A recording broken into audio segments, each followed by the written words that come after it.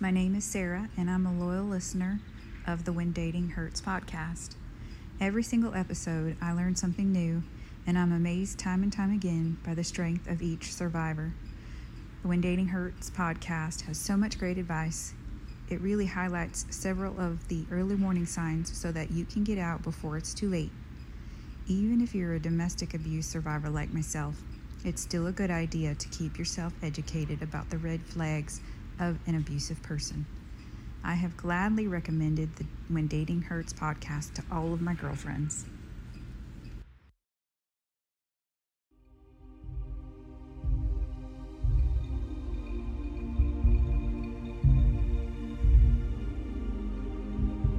The When Dating Hurts podcast is rated one of the most popular relationships podcasts in the world.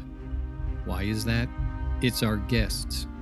Whether you're listening to subject matter experts or domestic violence survivors, you know you're hearing what you need to know, and that is the truth about dating and domestic violence.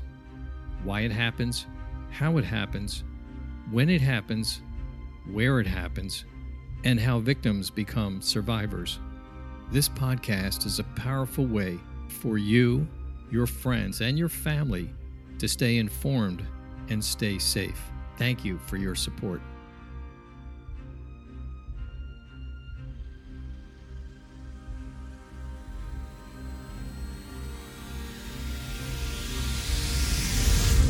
We arrive at part 2 of Natalie's story.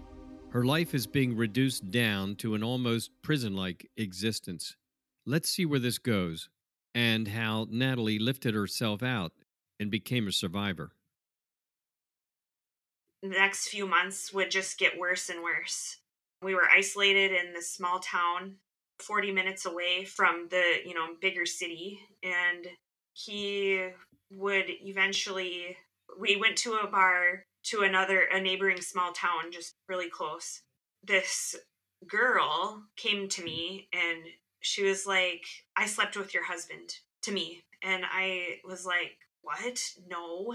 She's like, "Yeah, I know, like, why would he do that to you with somebody like me?" And she was just different than me, Are we saying rough around the edges, maybe? rougher around the edges. Yeah. Like, and, I was like, "Yeah, I think you have it wrong." And she was like, "Okay, well, I just wanted you to know, 'cause it's true." In his truck, like, we had sex in his truck. So of course I confronted him about it. He denied it over and over again. You get the gut feeling. I knew he did. And so I eventually just flat out asked him again in the car together. I'm like, I know this is true. I know you did it. Like, just admit it to me." And he said, "Yes. Yes, it's true." So, oh man, you just feel like your whole life is just over at that point. Mm-hmm. That betrayal, even after everything, it really felt like the worst thing that ever happened. And it caused a lot of fights. We would go to the bar in this town, quite a trend of always alcohol. But we would go to the bar and then she would be there. And at this time, I was just, I hated the world. I had so much rage. And I would just like look at her and then she'd flick me off. We got home and I was so upset that he didn't defend me or do something at that time to be in my corner. So we got in a physical fight. I hit him, he hit me, and everything just went downhill after that. I went to the same the same bar where I found out about the cheating, and I was by myself. I was starting to build this independent feeling. Like, I was just like growing my strength. I knew I was going to leave. I knew that I was working my way up to being free. So I was by myself, and he called and he was wasted. I mean, 4 p.m., completely annihilated. And he was saying, because he was at home and I wasn't there, he was expecting me to be home. He's like, "Oh, like, where are you? You better watch out when you get home. You're really going to get it. You're going to get your ass kicked, or I don't even know how he said it anymore. But I was scared. Obviously, I was scared and just so over it. I wanted witnesses at this point. So there was people around, people my age, and I'm sorry, but can I put, I'm just looking for some witnesses. Can I put this on speaker so you can hear what my husband is saying to me? And he was just screaming, "You're gonna get it. You're gonna beat the shit out of you." Or sorry for my language, That's but okay. and the guys around me were just like, "Tell him to come here." So I'm like, "Well, I'm just at this bar. Like, why don't you come over or whatever?" If you're gonna kick my ass, why don't you come over here and do it? Yeah. So he did. He came. He drove. Started letting the air out of my tires, I suppose, to control. So he's out in the parking lot doing that on the way in? Yep, he's out in the parking lot doing that, and the guys witnessed what he was doing, and they ran out there and jumped him. Oh. It was, obviously not a good situation. I didn't want that necessarily to happen. It felt powerful as well, though. Like I am worthy. Like, I'm worthy enough for, obviously, strangers knew that I needed help. They jumped in for you. That's good. Yeah. And so then I was reading a book called "Why Does He Do That?" It changed my life. That's good to hear. I had to tuck it in an existing book or magazine. So when I read it, it was hidden, but it gave me courage, and just it gave me clarity that all the patterns of the abuser was just so spot on. But anyway, he found the book. Oh, how about that? Even with your efforts to hide it. Yep. I did hear about it. It's by somebody named Lundy Bancroft. Yes. Yep. That's what it is. Just a couple interviews back, that book came up, and I know that was so familiar. I know I don't have it, and I haven't read it, and I probably should. Yeah, but it's great. Yeah. Good for you. I've recommended it to many women that I've connected with over domestic violence. Good. So once when he found that book, and I was able to be like, okay, well, read this then. Does this sound familiar? And he looked at me and he said, yes, it does. Oh. I think he even said he was sorry, and I don't know. And I was like, you know what? It's too late. It's too late. The damage is done, and I'm, and I think he could feel that I was going to be leaving.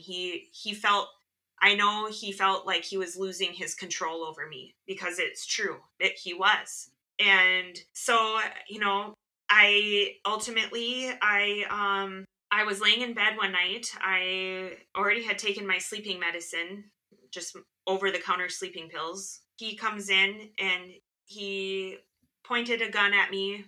Oh. Yep. He pointed a gun at me and said that, maybe I should just kill you. And then I'll kill myself.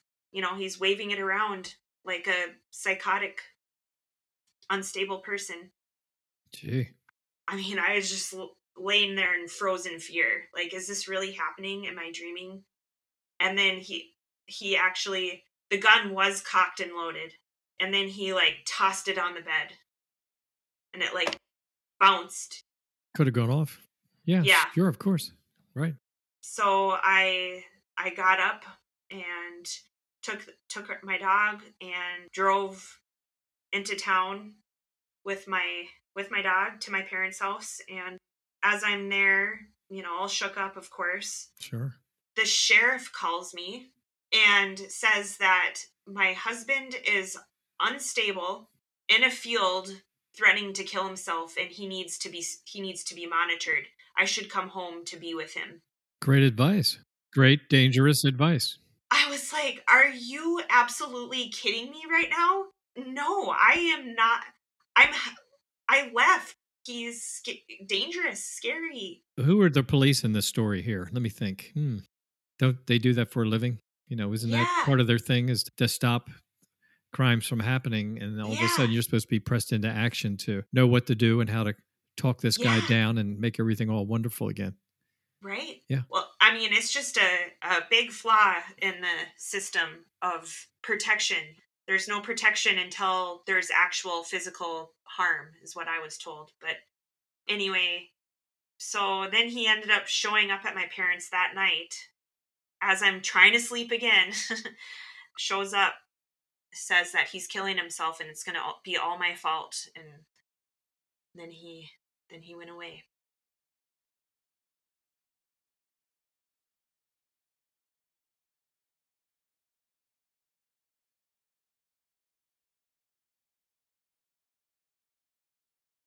Tell us more about that scene. He didn't just come. When he was in the room. Sure. He comes in there, he's saying that. He didn't just go poof and he's gone like a magic trick. Yeah, That must have been amazing. I mean, that time must have stopped for you. it did. Yeah, it did. I mean, you could feel your heart beating and see your shirt moving under those Yeah. circumstances. I mean, you don't know what's going to happen here. I mean, this could be the last thing you do in your life. Yeah, I know. It was. I mean, it was just absolutely terrifying. I mean, chilling, bone chilling.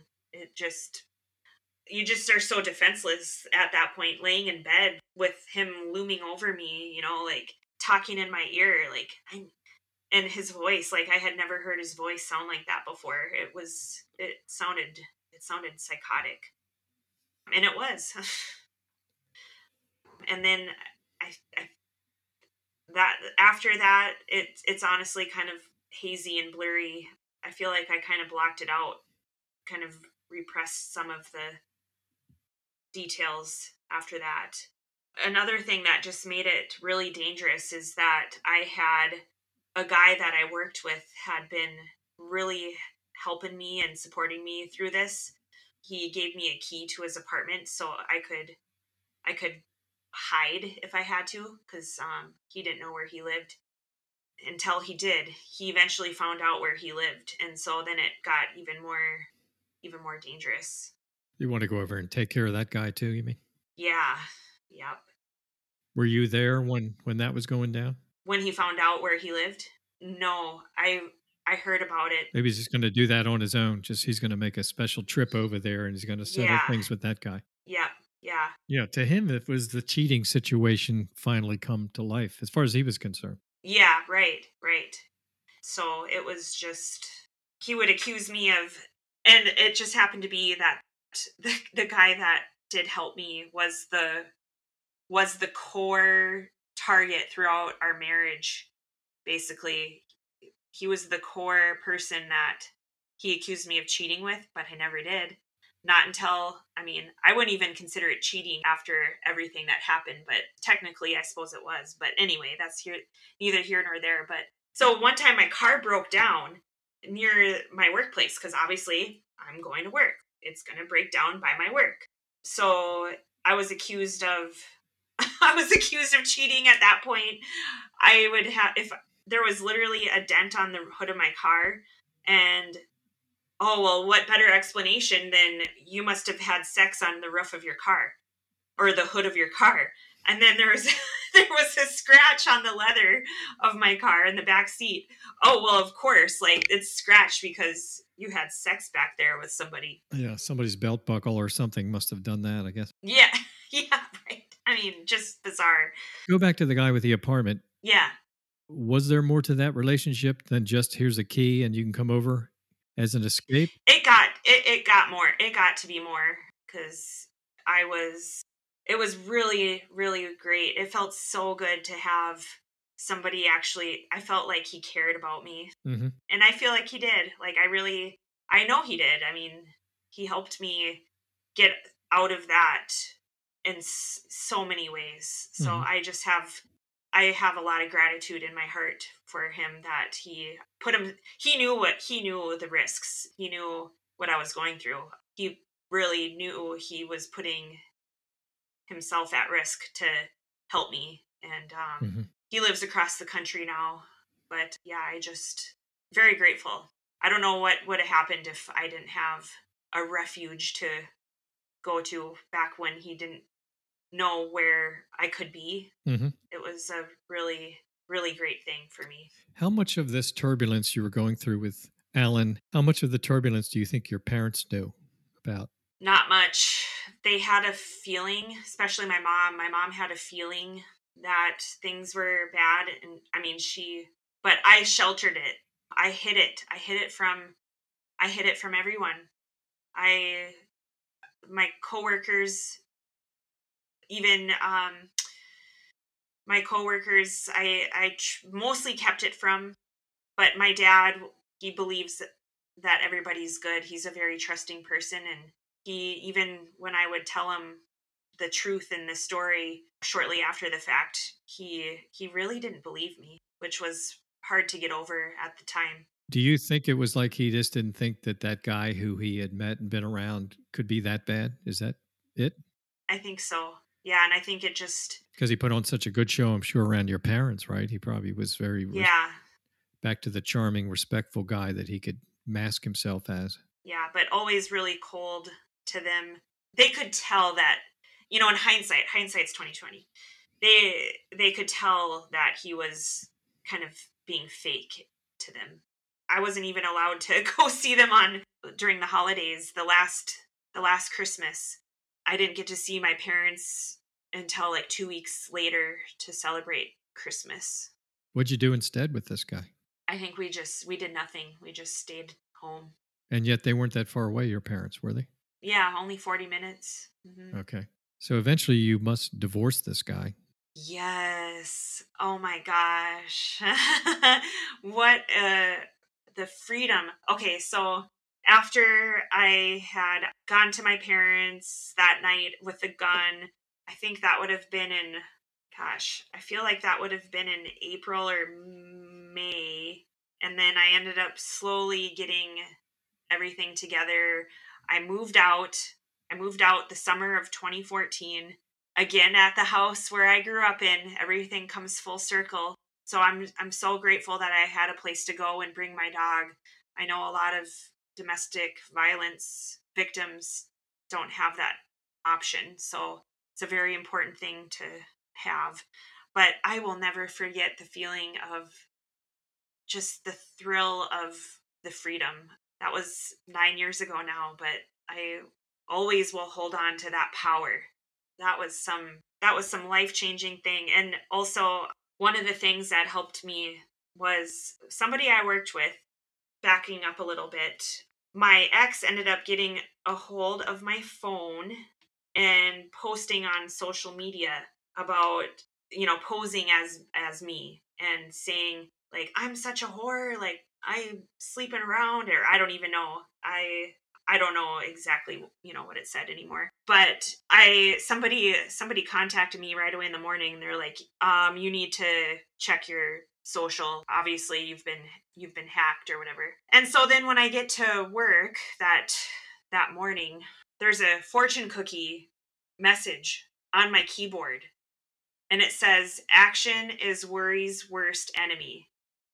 And I like froze, because I thought it was literally, I of course my brain just goes to, it's him, he's here, but then after letting it process, I'm like, wow, somebody here probably saw, or they just know, maybe the timing was just perfect, just coincidentally.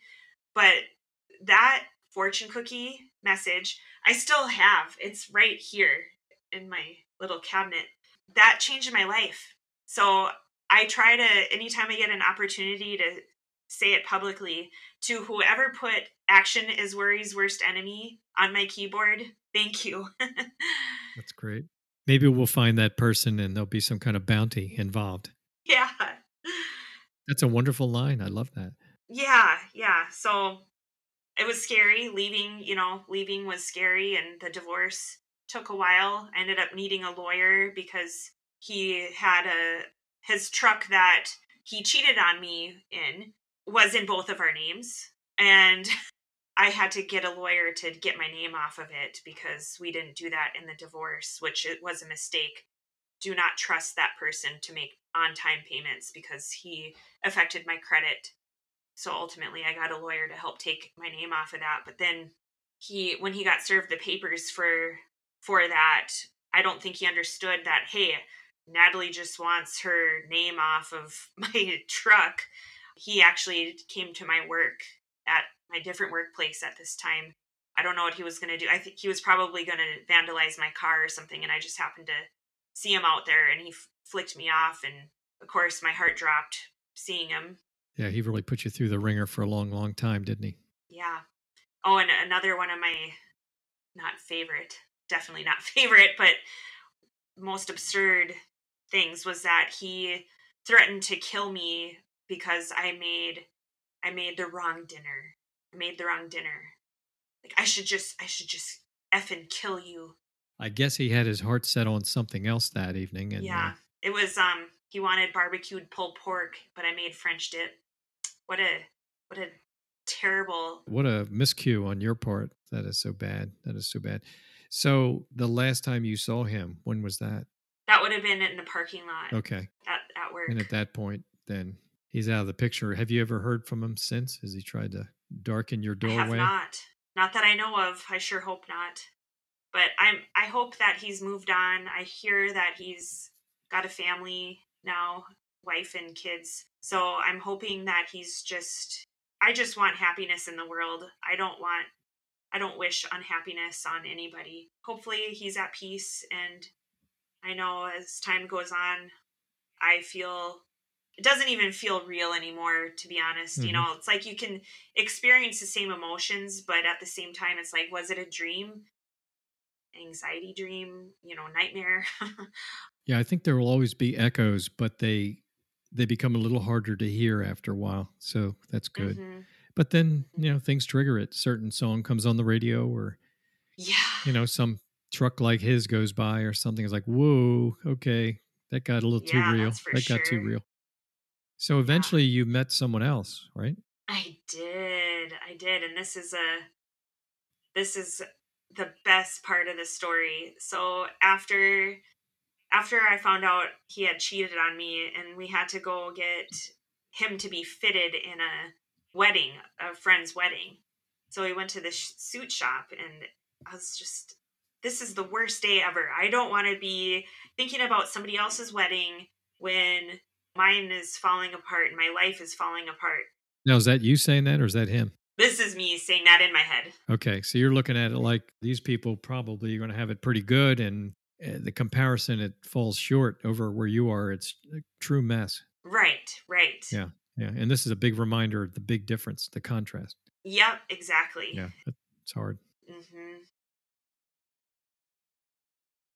And the guy that was waiting on us at the suit shop, I just remember him instantly. I just was like, wow, he seems like an amazing guy. And, I deserve something. I deserve to be treated better. I wish I was with somebody like this guy. I developed a little crush on him, like from afar. This suit shop was in a mall. So I would just walk by casually, see if I could catch a glimpse of this guy. Did you? I saw him in the window a couple times. Yeah, those were good. Those were fun times. Did you want to steer in there, at least buy a pair of socks from him and get his opinion on sock length or something? No kidding. Oh, I was too shy. I would have instantly turned red. Okay. But then, fast forward a few months after I had separated, moved out, I went to the lake with my friend, and that was even another last effort of trying to control me. Even though I didn't live with him anymore, he told me that I could not go to the lake with my friend. But I did it. Again, I reached that threshold. I was done. I was so checked out. And while I'm out with her, we're at this pizza place by the lake, and who do I see but the guy from the suit shop? No way. Yep. That's really pretty cool. It's kind of meant to I be. I mean, don't you know think the it. planets are aligning or some kind of thing? Oh my gosh. Absolutely. Just, I mean, the universe. Who's he with? Is he just by himself? He was with a group of friends. They were on a like a wedding party bus. Like, the timing of me seeing him, it really was meant to be. He's the most amazing, everything that I could have dreamed of. I just, everything happens for a reason, I feel, and even if it doesn't seem like that at the time. But if I hadn't gone through all of that with my ex, I wouldn't have met amazing husband that literally makes my dreams come true every single day. So, Oh, and that's beautiful. Take me back to the lake though for a minute. Okay.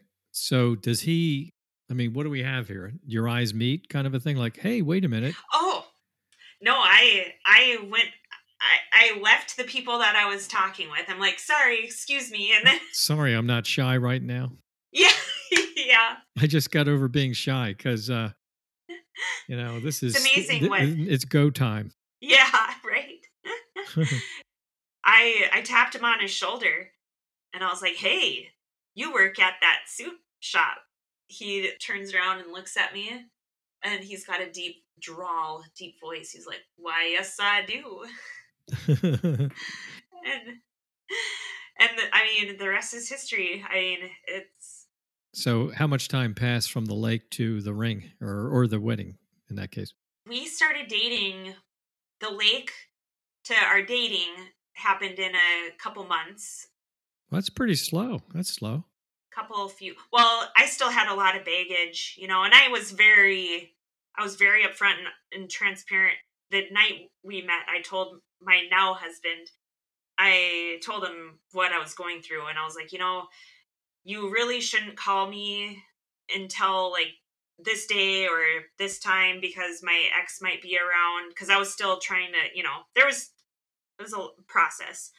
And he was like, okay, I pinky promise. I promise that I won't contact you until this day. The very next day he called me.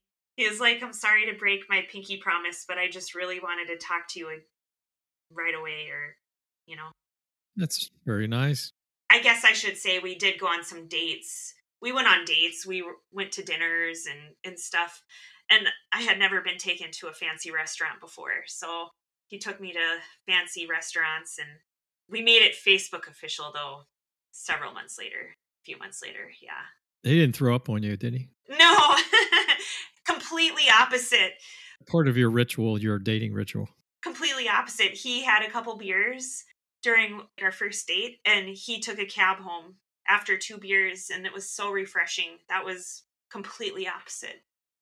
So Natalie, okay, so we're married now, we're happy, and others can't see you, but I can see you while we're doing this interview, and your smile is gigantic and it lights up the screen. So I'm very happy about that, having heard about your a couple different dating experience and the marital nightmare that you've managed to live through and pull yourself through. So as we kind of draw to a close, I do want to ask you, what do you have going on besides going to work? You do have a nonprofit. You've always been into pets of all kinds, and tell us about what you're doing. So I have a nonprofit I founded. The website is petiquette.org. So it's petiquuette.org. petiquuette.org. And what is that all about? My mission is to empower pet parents to advocate for their pets' emotional well-being. My key focus is leash etiquette and why it matters.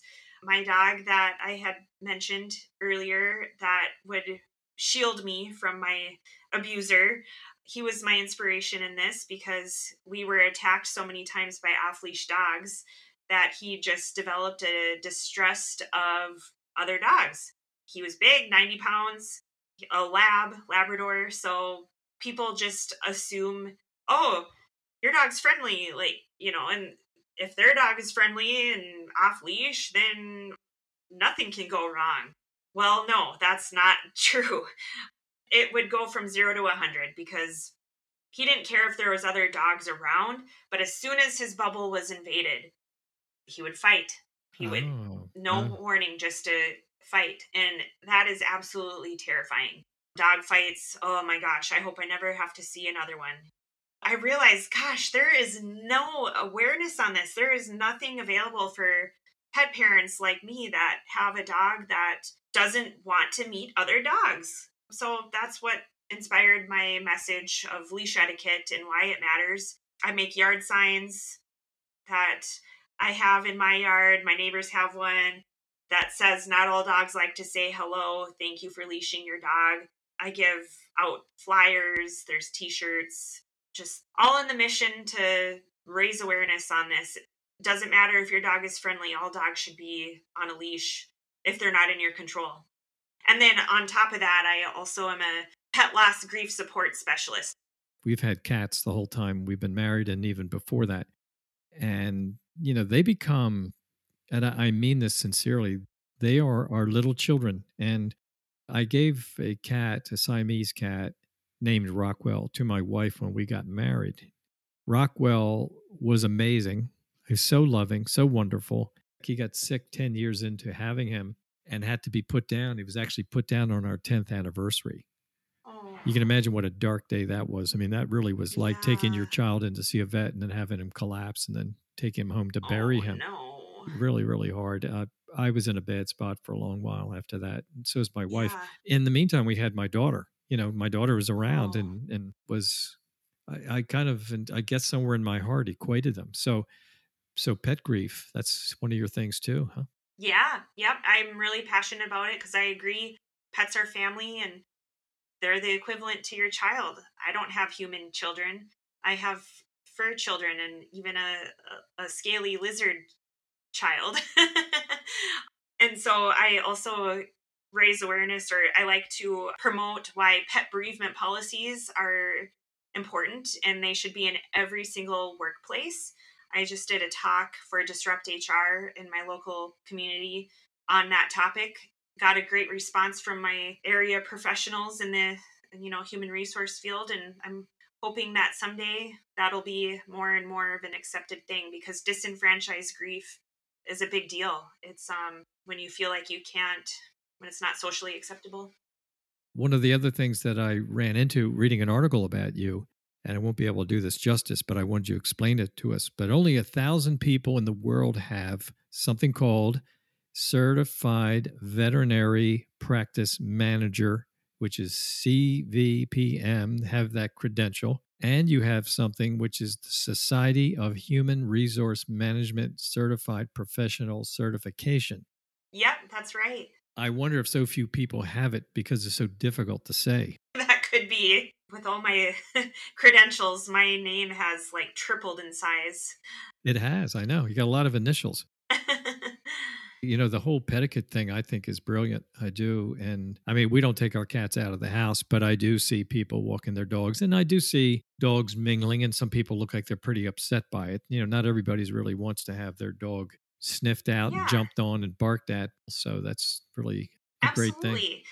It's also people too. I mean, some people, well, like you, if you're allergic, or some people are afraid. Maybe they've been bitten before. Maybe they're just not used to dogs.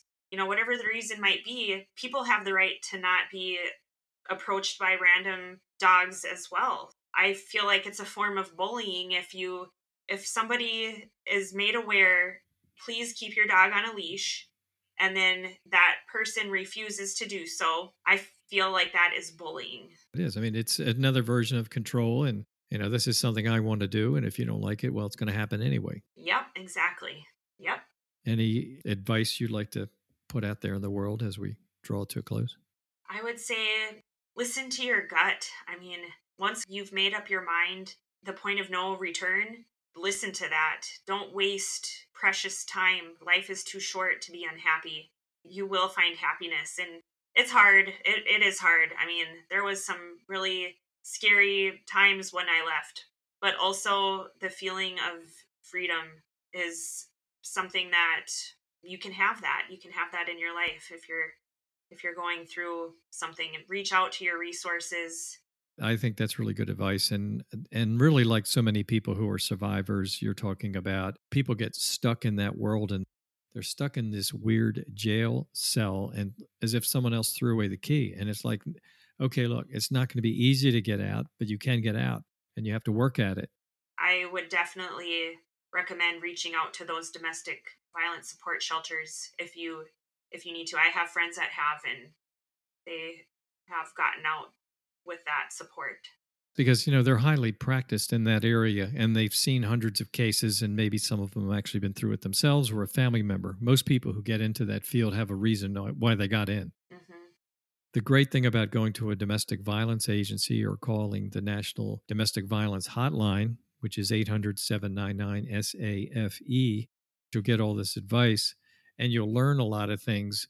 You either learn it from them over a phone call or by seeing them, or you're going to learn it the hard way. And escaping somebody like the guy you've been talking about, Alan, is not easy. It's not easy at all. It takes a while to get stuck with that person.